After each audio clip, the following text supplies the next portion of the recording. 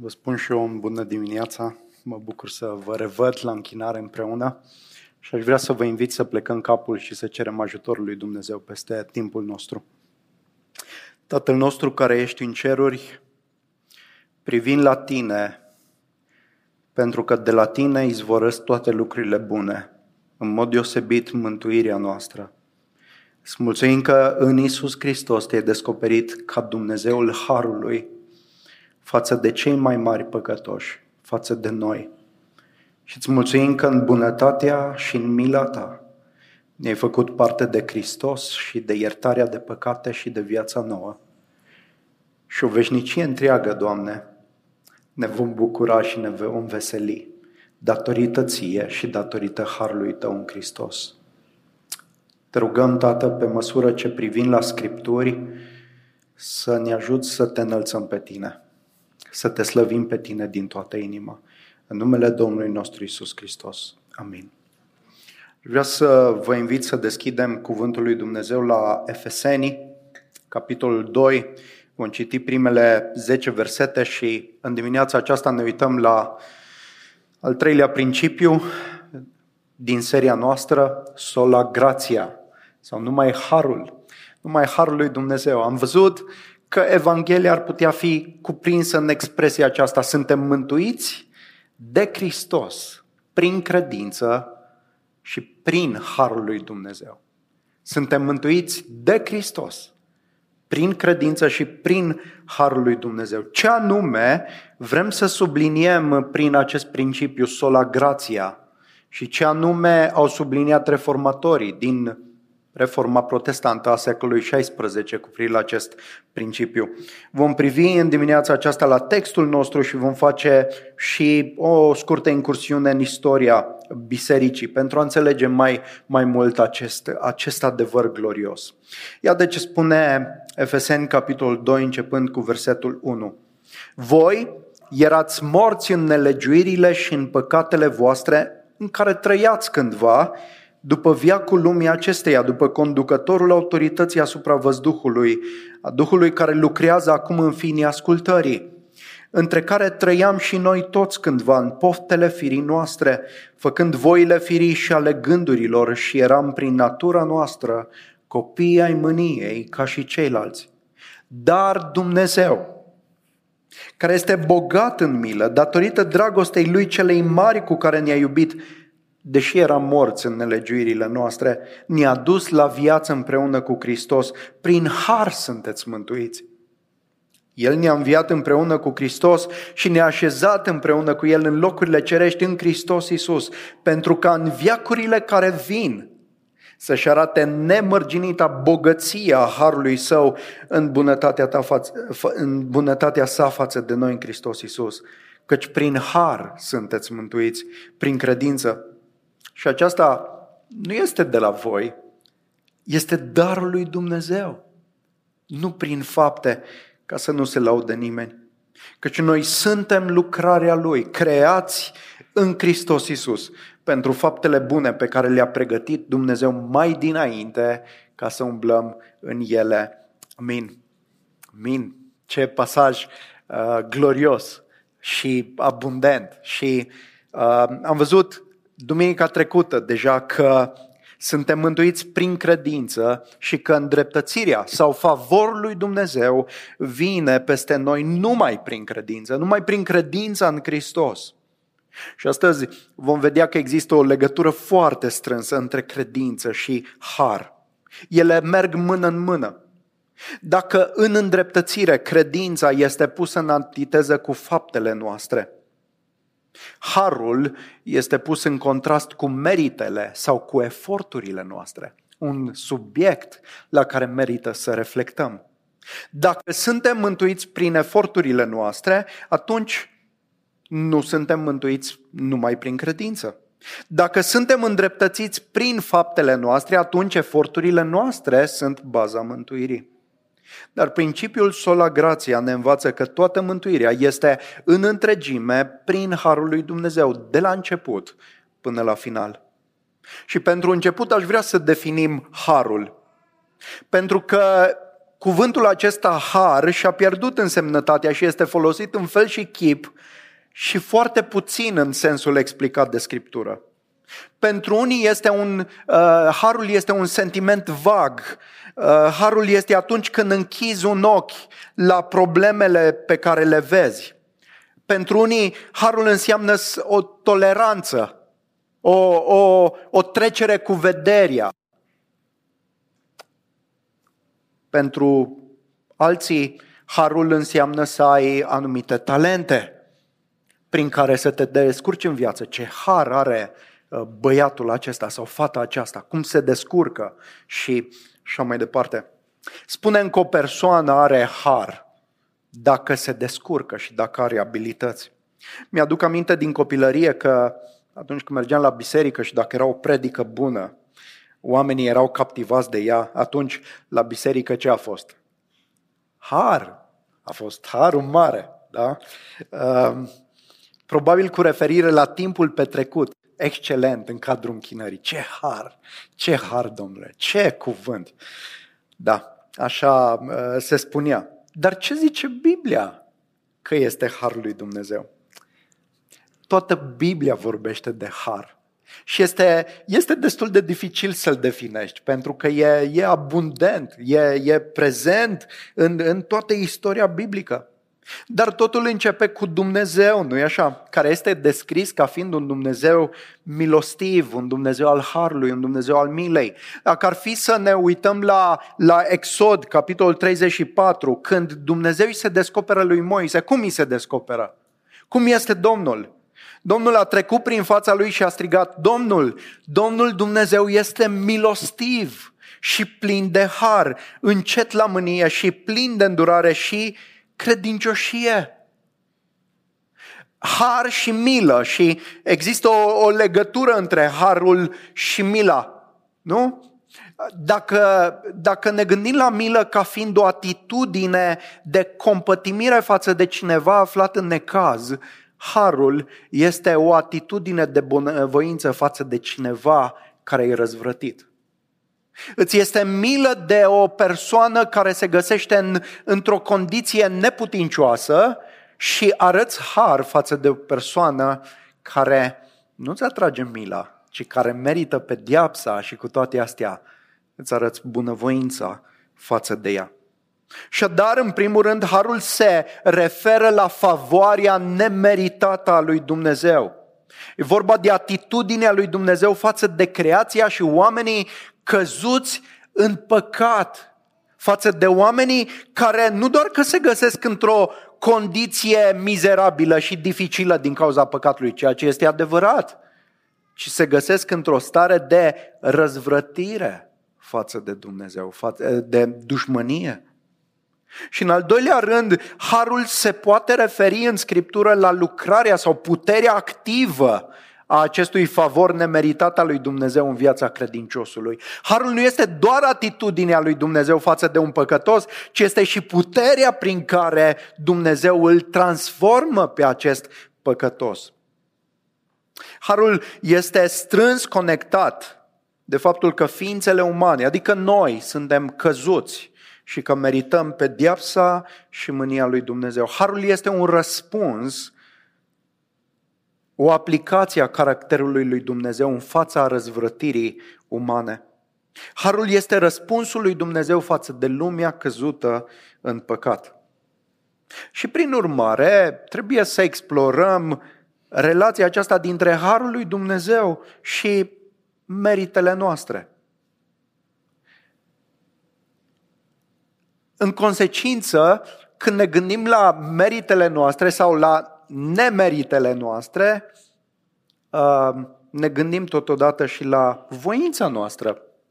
Cu siguranță ați auzit expresia aceasta, voință liberă. Ce legătură sau ce relație este între voința liberă și puterea acestei voințe libere în relație cu harul lui Dumnezeu nemeritat? Aduceți aminte că ceea ce a declanșat reforma protestantă în secolul XVI a fost controversa din jurul indulgențelor. Da? Cu câțiva dintre voi am urmărit filmul despre Martin Luther și am vizionat împreună, este un film documentat pe bază de realitate și pe cărți, că totul s-a declanșat atunci când veneau preoți trimiși papali care predicau că oamenii pot obține iertarea de păcate dacă plătesc. Și prin plata pe care o făceau, obțineau așa numitele indulgențe care remiteau păcatele și scuteau de pedeapsă și așa mai departe. Asta era problema care declanșase nemulțumirea lui Luther, dar nu doar a lui, ci a multor altora. Da? Și în cele din urmă corupția bisericii, pentru că indulgențele erau un mijloc prin care se plăteau diferite puneri în slujbă și se construiau, s-a construit în perioada aceea Catedrala Sfântul Petru din Vatican și o bună parte din bani veneau prin acele indulgențe. La ceva timp după începutul acestui protest, un erudit important, catolic și umanist prin educația sa, pe nume Erasmus de Rotterdam, ați auzit de bursele Erasmus, da? Vine de la acest tip, Erasmus de Rotterdam, care a scris un tratat despre voința liberă. Și omul acesta dorea, într-adevăr, ca biserica să fie curățită de corupția morală care se găsea atunci. Și dorea îndreptarea lucrurilor. Dar în același timp nu împărtășea Evanghelia predicată de Luther. El nu a devenit protestant, a rămas catolic până la finalul vieții și el sublinia că omul, deși este căzut în păcat, totuși are puterea voinței ca prin el însuși să se ridice și să înfăptuiască ceea ce Dumnezeu cere. Vă aduceți aminte că de data trecută am amintit pe scurt controversa dintre Augustin și Pelagius din secolul IV și Pelagius era un călugăr care dorea și el îndreptarea și reformarea morală și spunea, din moment ce Dumnezeu a poruncit anumite lucruri, înseamnă că omul poate. Înseamnă că îi stă în putere. Dar Augustin i-a răspuns prin multe alte scrisori că da, deși Dumnezeu ne cere să ascultăm de poruncile Lui, asta nu înseamnă că noi suntem capabili să împlinim poruncile lui Dumnezeu și dovada este că toți suntem păcătoși. Adică nu doar 50% dintre oameni au păcătuit, au greșit și restul au devenit perfecți. De fapt, Pelagius spunea că sunt oameni în istorie care nu au păcătuit niciodată. Ca dovadă în sprijinul faptului că omul poate să fie perfect, poate să împlinească ceea ce îi cere Dumnezeu. Și Augustin îi spunea, bun, omul are voință liberă, desigur. El nu este un robot. El nu este o păpușă, el este un agent moral responsabil. Numai că problema e că păcatul a intervenit așa de profund în natura umană încât a stricat-o. I-a corupt mintea, i-a corupt sentimentele, nu mai poate gândi și nu-L poate avea în centru pe Dumnezeu așa cum a fost creat, pentru că păcatul a intervenit și i-a corupt mintea, i-a întunecat mintea, i-a corupt afecțiunile, nu mai iubește ceea ce trebuia să iubească și pe Dumnezeu, ci acum iubește ceea ce este rău. Și i-a corupt voința. În ce sens? Spunea el. Nu că omul nu mai poate nu mai poate să aleagă. Sigur că poate să aleagă.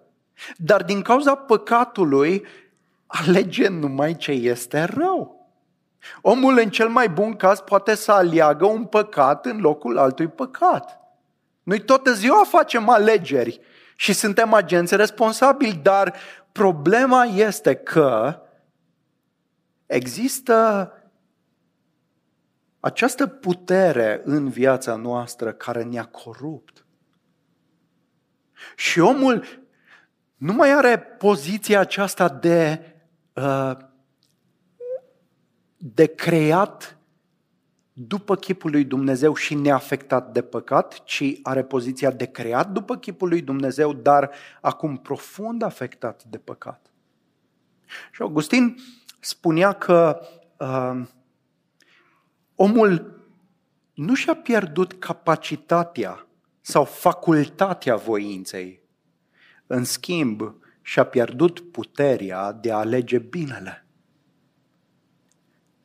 Pentru că a devenit rob.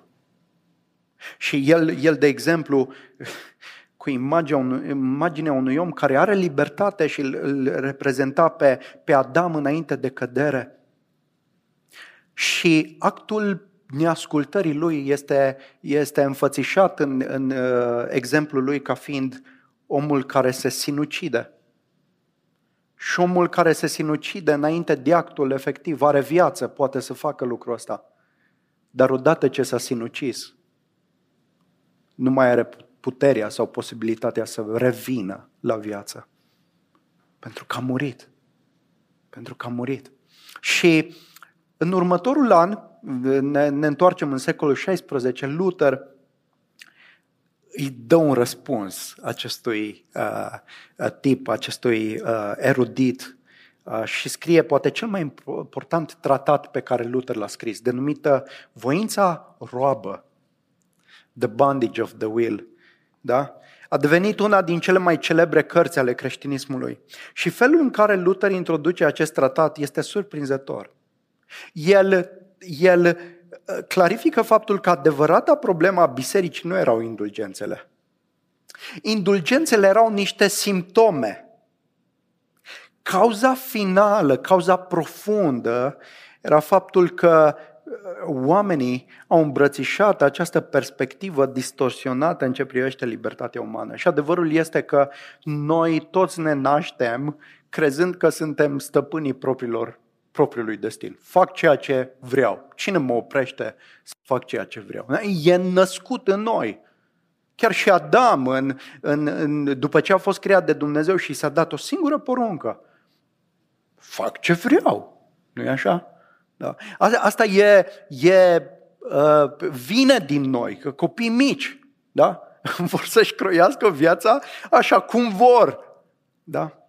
E, dacă vreți, cea mai firească doctrină care există. Omul poate să facă. Asta e raționalismul. Omul este măsura tuturor lucrurilor. Omul este în stare. Ce își propune? Da? Am trimis om pe lună. Oare ce ne stă împotrivă? Putem, dacă vrem. Nu? Luther spunea că asta este problema mai adâncă. Și el spune în cartea pe care a scris-o și a răspuns lui Erasmus: te felicit, Erasmus, pentru că numai tu, spre deosebire de toți ceilalți, ai abordat esența problemei. Cauza principală a tuturor lucrurilor și nu mai obosit cu acele puncte irelevante despre papistășie, purgatoriu, indulgențe și alte fleacuri asemănătoare și nu cauze. Tu și numai tu singur ai văzut care este pivotul pe care se bazează întregul și astfel ai atacat partea vitală dintr-o dată, pentru care îți mulțumesc din inimă. În acest tip de discuție mă voi angaja din toată inima, atât când îmi permite timpul și lucru. Ceea ce Luther îi spune e că dacă este să fie mântuirea, să experimentezi mântuirea, aceasta trebuie să vină de la Dumnezeu și dacă este prin credință, trebuie să fie prin harul lui Dumnezeu. Este mântuirea în întregime a lui Dumnezeu? Sau depinde ea în mod final de ceea ce facem noi? Cei care afirmă că această credință, mică parte din mântuirea noastră, este contribuția noastră, de fapt neagă că omul este neajutorat, este în neputință în ce privește mântuirea.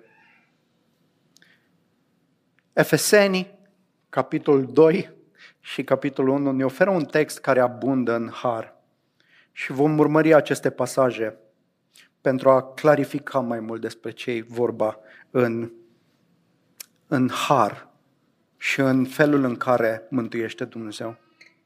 Așadar, putem înțelege harul lui Dumnezeu numai dacă luăm în considerare sau în calcul cadrul în care acesta operează. Harul este răspunsul față de condiția căzută în păcat a omenirii. Care este condiția aceasta? Iată ce ne spune Efeseni 2 de la 1 la 3. Voi erați morți în nelegiuirile și păcatele voastre, în care trăiați cândva. După veacul lumii acesteia, după conducătorul autorității asupra văzduhului, a Duhului care lucrează acum în finii ascultării, între care trăiam și noi toți cândva, în poftele firii noastre, făcând voile firii și ale gândurilor, și eram prin natura noastră copii ai mâniei ca și ceilalți. Pavel le aduce aminte creștinilor din Efes de condiția pe care au împărtășit-o și ei împreună cu toți oamenii. Și voi ați făcut parte din această condiție. Și voi împreună cu ceilalți ați fost morți în păcatele voastre. Imaginea folosită de Pavel aici este cea a morții. Din punct de vedere spiritual, această moarte spirituală e o condiție sau o stare a tuturor oamenilor din cauza păcatului, morți în nelegiuiri sau morți în păcatele voastre. Știm din Geneza, capitolul 1, că păcatul a adus o stare spirituală de mortăciune. Am citit și la închinare din Romani, capitolul 1. Printr-un singur om și printr-o singură greșeală, păcatul a intrat în lume și, în consecință, ce a mai intrat în lume? Moartea a intrat în lume. Și moartea, printr-un singur om, s-a răspândit la toți oamenii. Ce este această moarte spirituală? E bine, ea se caracterizează printr-o viață, e paradox. Observați, moarte, erați morți în timp ce trăiați. Da? Asta este o viață trăită în sfidare față de Dumnezeu. O viață trăită în poftele firii, în idolatrie. Observați versetul 3. Între care trăiam și noi toți cândva în poftele firii noastre, făcând voile firii noastre și ale gândurilor noastre. Așadar, moartea spirituală ce înseamnă? Că omul îl sfidează pe Dumnezeu, se răzvrătește împotriva lui Dumnezeu și face ce dorește el. Dar totodată este și o stare de sclavie. Interesant. E liber să facă ce vrea el, în același timp este și sclav. Iată ce zice textul. Că voi erați morți în nelegiuirile și păcatele voastre în care trăiați cândva după veacul lumii acesteia, după conducătorul autorității asupra văzduhului, a Duhului care lucrează acum în fii neascultării. Și dar este o condiție de sclavie, pentru că în această stare căzută ne găsim sub conducătorul acestei lumi. Cine este conducătorul acestei lumi? Satan, care lucrează în fiii neascultării. Și această condiție a strâns legată de natura noastră. Observați versetul 3 la final. Și eram prin natura noastră, copii ai mâniei, ca și ceilalți. Păcatul, odată intrat în lume, dincolo de a fi un singur act de ascultare, a produs stricăciune în toată creația, dar și în natura omului. Deși suntem creați după chipul lui Dumnezeu, păcatul ne-a distorsionat, ne-a desfigurat. Ce înseamnă această stare de moarte spirituală? Moartea aceasta are în vedere relația cu Dumnezeu. Față de Dumnezeu suntem morți. nepăsători și neputincioși asemenea unui mort. Din punct de vedere spiritual, starea noastră este deschisă ca fiind morți în păcatele noastre. În sensul că, asemenea unui mort, noi nu avem nicio legătură și nicio preocupare față de Dumnezeu. În relație cu păcatul suntem, interesant, vii, în care trăiam odinioară și făceam ce anume? Trăiam în poftele și în firea noastră, da? Noi trăiam făcând voile firii și ale gândurilor noastre. Așadar, în moartea spirituală, suntem morți în relația cu Dumnezeu, dar suntem vii în păcatele noastre, sub ascultarea de Domnul acestui veac. Și aș vrea să explorăm această condiție, morți față de Dumnezeu, vii față de păcat și legătura asta cu voința liberă. Pentru că e un paradox. Ea este roabă și totodată liberă. În ce sens? În ce sensuri? Vreau să ne întoarcem la Augustin, care cu siguranță ne poate fi de folos. Să știți că Augustin, fiind un părinte al bisericii, a fost cel care a contribuit cel mai mult la reforma din secolul XVI, pentru că reformatorii s-au întors la el și au citit scrierile lui. El avea și are o carte denumită Confesiunii, în care, printre altele, descrie puterea păcatului asupra vieții sale. Și el aici explică faptul că am fost creați pentru Dumnezeu și el spune ce înseamnă asta, că am fost creați de Dumnezeu pentru Dumnezeu. El spunea, sufletul nostru își găsește liniștea numai în Dumnezeu. Sufletul nostru este agitat, este neliniștit, este nesatisfăcut cu toate celelalte lucruri până când își găsește liniștea în Dumnezeu. De ce? Pentru că am fost creați să-L iubim pe Dumnezeu. Și când Dumnezeu devine obiectul iubirii noastre, vine odihna și vine liniștea. Problema este că a intervenit păcatul care a corupt sufletul nostru și pe toți oamenii de altfel. Și pentru a descrie această corupție, el folosește un exemplu surprinzător din viața lui. Și vreau să citez. Cu siguranță, el se adresează acum lui Dumnezeu în cartea aceasta, Confesiuni. Iată ce spune el. Cu siguranță că legea ta pedepsește hoția. Da, și această lege este atât de imprimată în inima noastră încât nelegiuirea nu o poate șterge. Căci ce hoț poate suporta pe un altul care să fure de la el? Totuși, spune el, mărturisește, am dorit să înfăptuiesc hoția. Și am făcut-o fără să fiu constrâns nici de foame, nici de sărăcie. Am furat ceea ce aveam din belșug și mult mai mult. Nici după ce am furat, nu mi-a păsat să mă bucur de lucrul pe care l-am primit, pe care l-am furat, ci m-am bucurat în hoția și păcatul însuși. Un pom cu pere descrie o scenă în care el a înfăptuit această hoție despre care vorbește. Un pom cu pere se găsea în livada de lângă noastră, plin de fructe. Nu foarte ispititor, nici prin culoare, nici prin gust. Ne-am pornit, da? O grupare de tineri târziu. Am luat fructele în încărcături mari, nu pentru a ne bucura de ele, ci pentru a le arunca la porci. Posibil să fi mâncat și noi ceva din ele. Și toate acestea le făceam din plăcerea de a comite lucruri interzise. Privește, Doamne, inima mea, spre care să ai milă până în străfundul ei fără fund. Iată, comiteam răul pentru nimic, neavând nicio provocare, ci doar dorința după rău. Era un lucru prostesc. Totuși iubeam să fac asta. Îmi iubeam propria greșeală. Nu pentru că aveam vreo motivație în spatele ei, ci pentru greșeala însăși. Un suflet josnic, întorcându-mă de la tine chiar spre distrugere.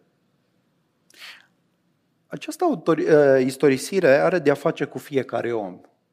Felul în care Augustin explică furtul din păr Are cu siguranță de a face, e o comparație cu neascultarea lui Adam și a Evei.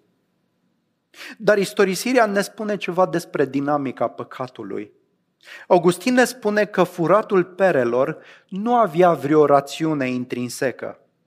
El subliniază iraționalitatea, lipsa de sens a păcatului. Dacă i-ar fi fost foame și aceste pere erau singura lui modalitate de a găsi hrană, atunci nelegiuirea lui avea într-un fel sens.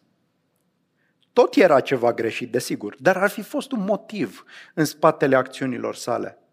Noi putem chiar simpatiza cu un om înfometat care fură ceva ca să mănânce, chiar dacă nu aprobăm hoția.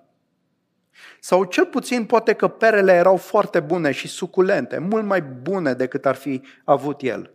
Ar fi fost de înțeles, ar fi avut o anume logică. Dar Augustin relatează povestea aceasta din grădină într-un fel în care să nu permită alte opțiuni. El clarifică faptul că nu avea nevoie de acele pere și nu avea nicio scuză pentru a le fura. De fapt, avea la dispoziție altele mai bune. Și Augustin relatează această istorisire pentru a arăta cum este păcatul în esența lui, fără nicio logică. Oamenii păcătuiesc pur și simplu din dorința de a încălca legea. Și aceasta ne descoperă că păcatul are legătură cu neliniștea inimii căzute. Vă puteți relaționa la ce ați auzit? Vă gândiți, de exemplu, la un copil care, atunci când îi zici că nu are voie să facă, brusc devine foarte interesat să facă lucrul respectiv. Irațional. Complet irațional. Dar Augustin spune, asta este esența păcatului de fiecare dată când păcătuim. De ce? Ce ar trebui să iubim cu adevărat? Neliniștea inimii este condusă de o singură dorință, de a găsi ceva ce atunci când devine obiectul iubirii oferă pace și liniște sufletului. Singurul răspuns corect este Dumnezeu. Doar când Dumnezeu devine obiectul iubirii noastre, inimile noastre se odihnesc în El și se găsesc în liniște. Dar tragedia este că păcatul ne-a curbat spre noi. Ne iubim pe noi în loc să-L iubim pe Dumnezeu. Ceea ce înseamnă că sufletele noastre vor fi în continuă insatisfacție și neliniște. Ne putem întreba, de ce a găsit Augustin plăcere în furtul perelor? De ce a fost nelegiuirea așa de atractivă, chiar dacă nu exista nicio rațiune pentru ea? Răspunsul e următorul. Când încalc legea lui Dumnezeu, mă poziționez deasupra legii sale și simt, măcar pentru o clipă, că sunt Dumnezeu, cel care este în control. Dacă îmi văd viața sub legea lui Dumnezeu, mi se aduce aminte mereu că eu nu sunt Dumnezeu, ci doar o ființă creată supusă domniei sale. Plăcerea pe care a găsit-o Augustin în furtul acelor pere mediocre nu era o plăcere rațională, ci era plăcerea de a pretinde că este Dumnezeu, că poate să facă ce vrea. Când încălcăm legea lui Dumnezeu, experimentăm o euforie, ca după un drog stimulant. Simt că am găsit răspunsul la tânjirile mele cele mai adânci. Însă această euforie va păli și am nevoie să păcătuiesc din nou și din nou pentru a menține iluzia că sunt Dumnezeu. Păcatul este o înșelăciune care creează dependență. Este o curbare înspre sine, concentrându-ne toată atenția asupra noastră. Noi credem că dacă ne iubim pe noi înșine, vom fi deplin împliniți. Ne vom găsi liniștea. Dacă noi vom fi în controlul vieții și dacă noi vom hotărî ce este mai bine pentru noi, în sfârșit vom găsi odihnă pentru sufletul nostru. Întotdeauna când păcătuim împotriva lui Dumnezeu, facem din răzvrătire. Știți ce? Nu ne place să conștientizăm asta. Noi spunem, am fost nevoit, n-aveam încotro. Dar adevărul este că singurul motiv pentru care înfăptuim păcatul este pentru că vrem să-L dăm la o parte pe Dumnezeu. Vrem să fim în locul Lui. Nu avem încredere în Dumnezeu și vrem să-i luăm locul Lui. Chiar dacă e o iluzie, nu ține mult. Și toate păcatele noastre au la rădăcină o răzvrătire voită și o plăcere de a-L da la o parte pe Dumnezeu. Aduceți aminte ce s-a întâmplat în grădină. Veți fi ca Dumnezeu. Oamenii, Adam și Eva aveau o mulțime de fructe. O mulțime de fructe. Toată grădina era a lor. Mai puțin un singur pom, care nu era mai deosebit, să știți. Dar pentru că a fost interzis, a devenit preocuparea. Vrem să fim ca Dumnezeu. De ce să ne poruncească El? Dragilor, avem nevoie să recunoaștem că noi când păcătuim pentru că vrem. Spunea cineva că nimeni nu păcătuiește din datorie. Nimeni nu păcătuiește din datorie. Nouă ne face plăcere să credem că păcătuim pentru că nu avem alternativă. Noi păcătuim pentru că vrem. Noi păcătuim că ne face plăcere.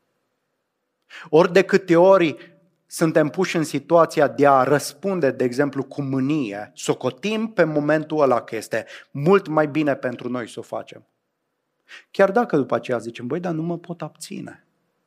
Parcă sunt o persoană mânioasă, nu mă pot stăpâni. Și cu toate astea, când te mânii pentru că vrei. Pentru că îți găsești o anumită satisfacție. Și adevărat. O facem din plăcere, o facem pentru că vrem și pentru nimic altceva. Vrem să ne răzvrătim împotriva lui Dumnezeu.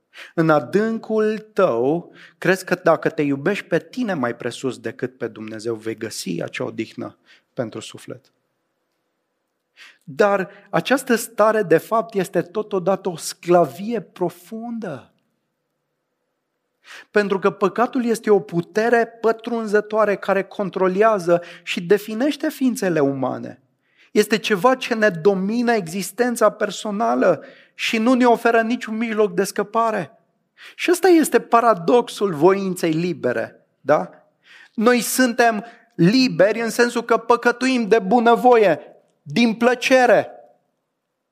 Noi nu suntem constrânși din exterior, nimeni nu ne obligă Dumnezeu să păcătuim. Întotdeauna păcătuim pentru că vrem. Însă aceasta arată totodată și robia profundă, pentru că natura noastră, dorințele noastre fiind corupte, nu poate să facă altceva decât să păcătuiască. Înțelegeți? Nu poate altfel. Se hrănește din păcatul acesta. E ca atunci când ai de a face cu un dependent de droguri și în esență e aceeași dependență, să știți. Un dependent de droguri, de ce se duce la drogul lui din nou? Pentru că îl obligă cineva? Nu, pentru că vrea. Și cu toate astea, nu poate. Nu poate. Pentru că așa de coruptă, așa de slabă este voința lui, încât nu se poate trage de acolo. Și asta e realitatea pe care Noul Testament o subliniază, că suntem robi în păcatele noastre. Da, Pavel spune așa, poți să fii liber, dar nu poți să fii neutru, atenție. Asta e greșeala majoră în înțelegerea voinței libere. Mulți cred că voința liberă e un fel de persoană neutră, care nu-i nici bună, nici rea. Și când vrea face binele, când vrea face răul. Dacă vrea îl alege pe Dumnezeu, dacă vrea alege păcatul. Dar ea e neutră, ea e neutră din punct de vedere moral. Noul Testament nicăieri nu. Noul Testament spune așa, fie suntem robi ai lui Dumnezeu și liberi în ce privește păcatul, fie suntem robi ai păcatului și liberi față de Dumnezeu. Înțelegem? Suntem morți față de Dumnezeu și vii față de păcat. Și asta ne definește, asta ne înrobește. Asta ne face să mergem din nou și din nou pe calea noastră. Asta ne face să avem o viață de păcat. Într-o robie. Și robia asta este cea mai perversă. Când ești închis cu violență împotriva voii tale, e evident. Dar când robia este ascunsă în inimă și tu vrei, dar vrei ce e rău, robia este atât de subtilă. Și asta este robia păcatului. Nu ceva din exterior, ci ceva din interior, din inima noastră. Și cum spune Pavel, în firea noastră păcătoasă nu locuiește nimic bun. De asta omul firesc nu poate să-i fie plăcut lui Dumnezeu. Nu poate. Și nu poate pentru că nu vrea, dar nu vrea pentru că nu poate. Înțelegeți? Sunt împreună acolo. E un exemplu în Geneza, nu mai știu exact în ce capitol. Vă aduceți aminte că frații lui Iosif se supără tare pe Iosif. Au început să-l urască, pentru că tatăl l-a privilegiat. Și acolo o expresie interesantă. Frații lui Iosif nu au putut să-i spună nici măcar o vorbă bună lui Iosif. Le-a legat cineva gura? Nu. Dar ura din inimă era așa de mare împotriva fratelui, încât nu puteau să spună o vorbă bună. Ați auzit oameni care spun, nu pot să iert. Îl obligă cineva să nu ierte? Nu. Dar inima este așa de rea sau așa de răzbunătoare, încât zice, nu pot. Asta e sclavia.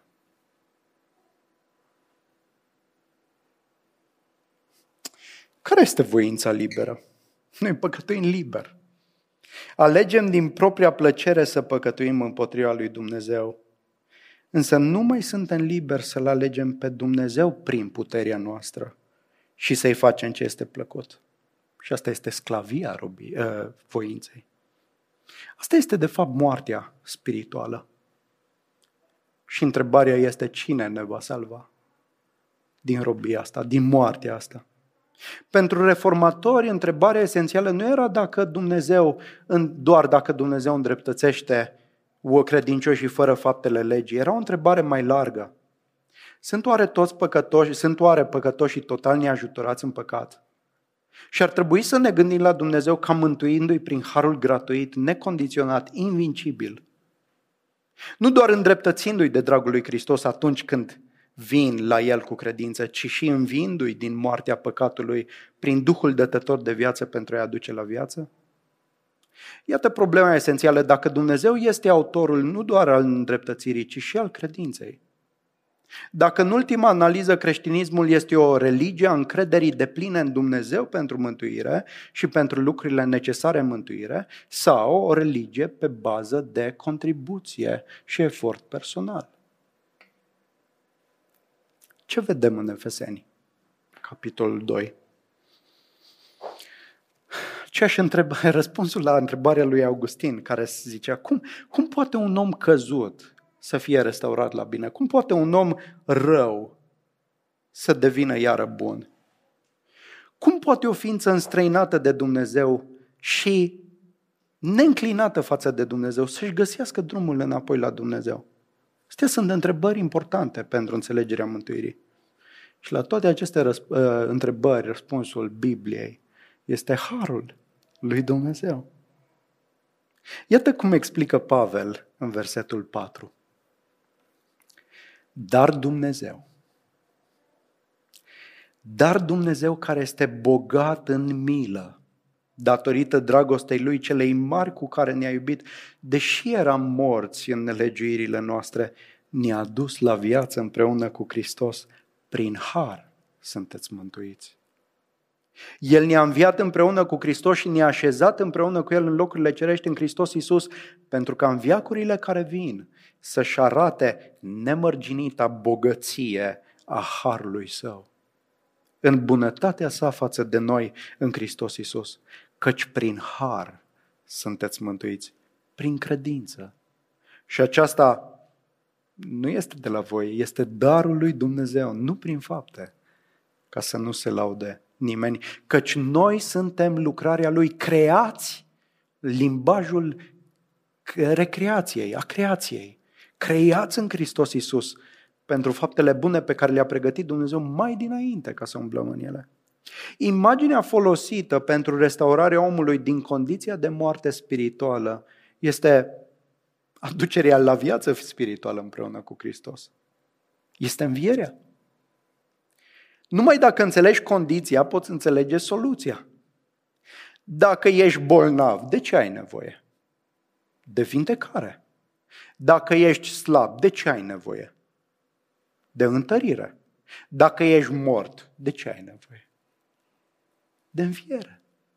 Dacă nu definești bine problema, nu știi ce anume ai nevoie. Dacă nu vezi adâncimea păcatului și a condiției în care te găsești, și noi tindem să o neglijăm, să ne auto-îndreptățim, să suntem morbi, ne face plăcere să credem că suntem buni, dar nu vedem soluția. Dacă este moarte, ai nevoie de înviere. Și în înviere, dragul meu, nu poți contribui cu nimic.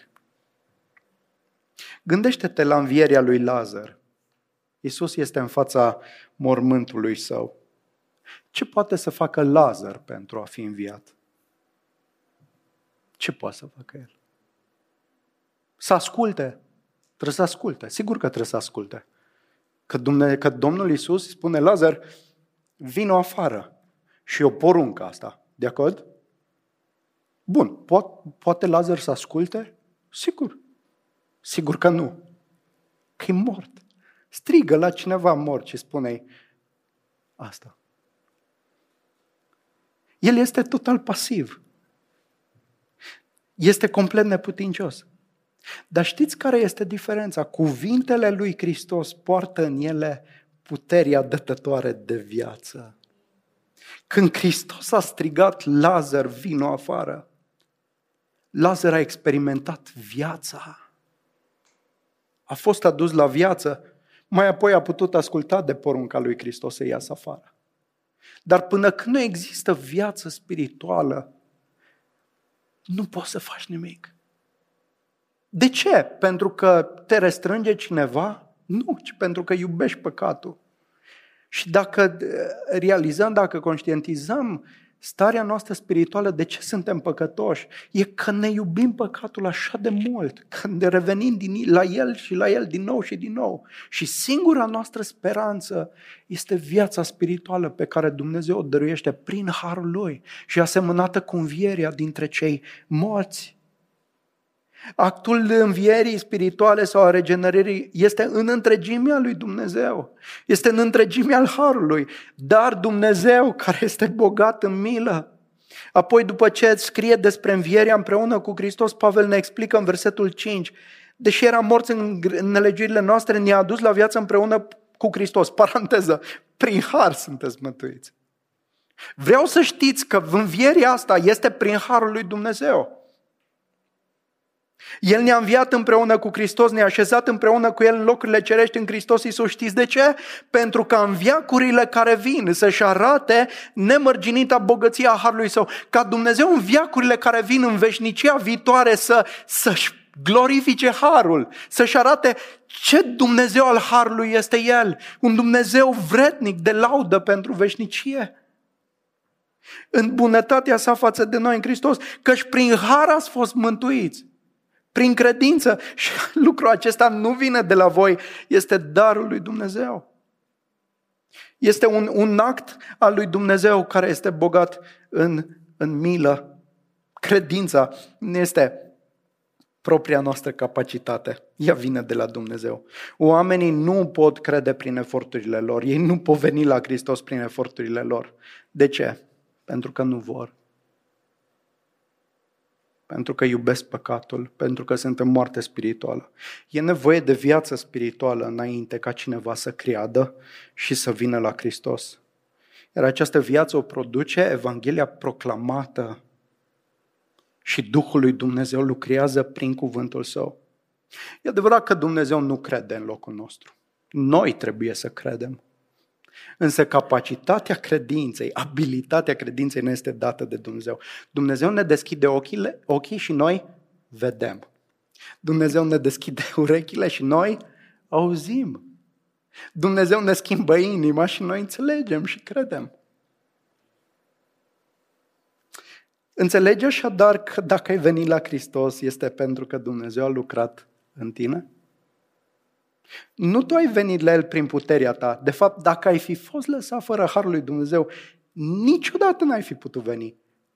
Mii de oportunități de ți s-ar fi oferit. N-ai fi venit.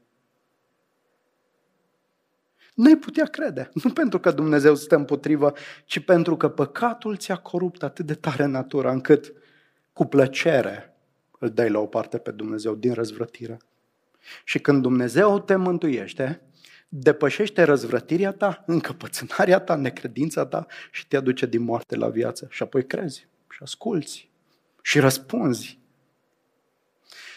Sunt oameni care încearcă să spună că totuși, trebuie să existe o contribuție decisivă, cât de mică, din partea omului.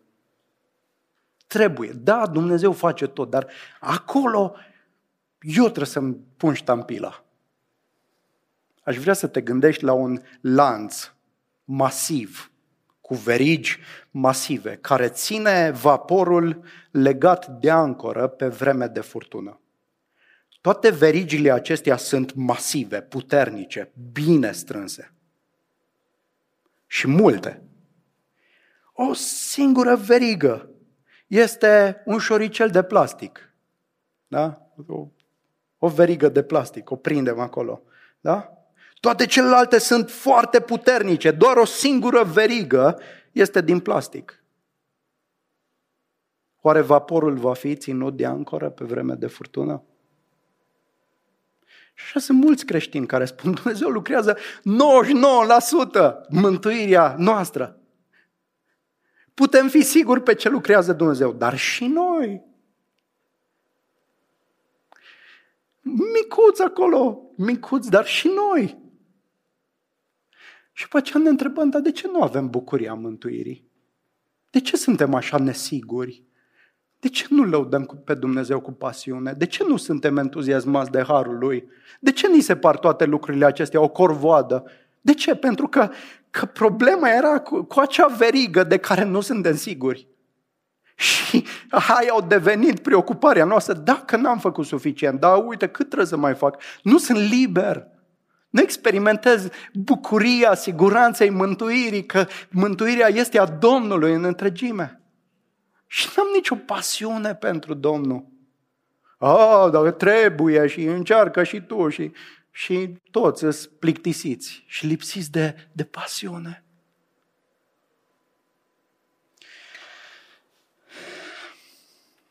Mântuirea e a Domnului. Și aș vrea să încheiem, dar aș vrea să ne gândim puțin. Bun, am venit la credința în Iisus Hristos.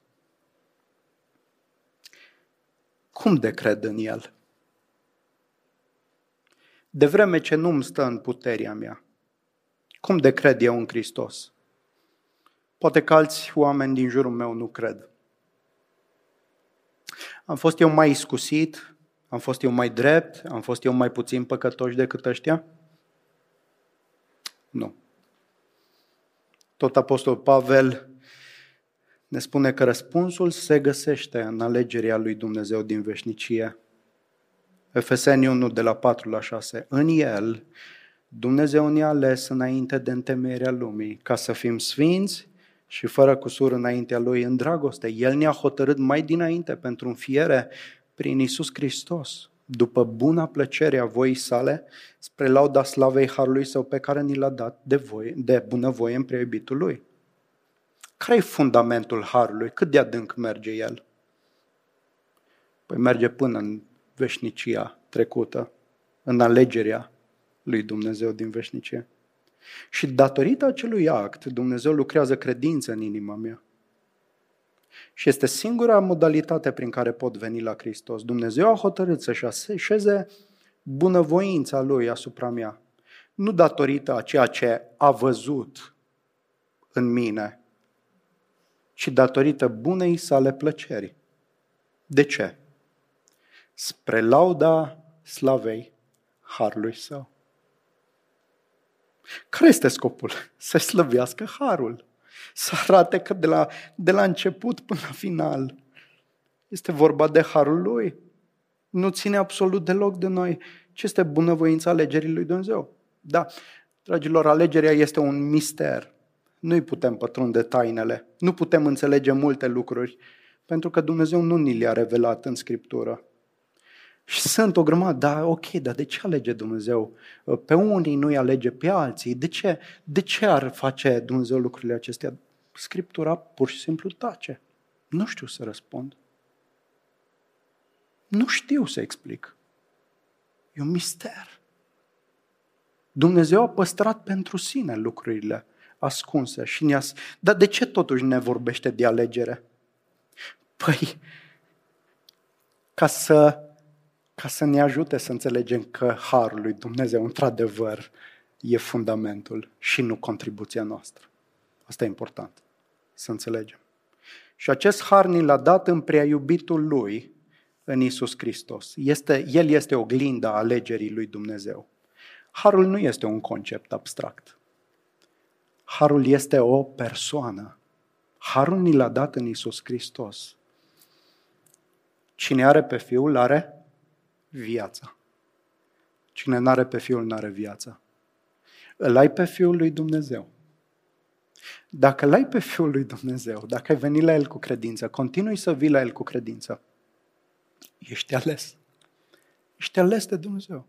Dacă vii la Hristos cu credință, El nu te va respinge. Pentru că deja faptul că vii e lucrarea Lui.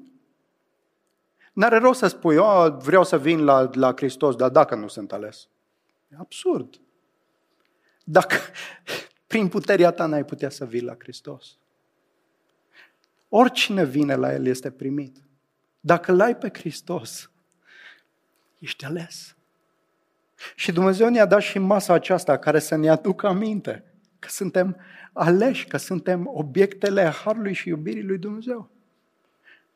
Și asta e singurul, Hristos e singurul care ne poate face să ne întoarcem de la păcat la Dumnezeu și să începem să-L iubim pe Dumnezeu.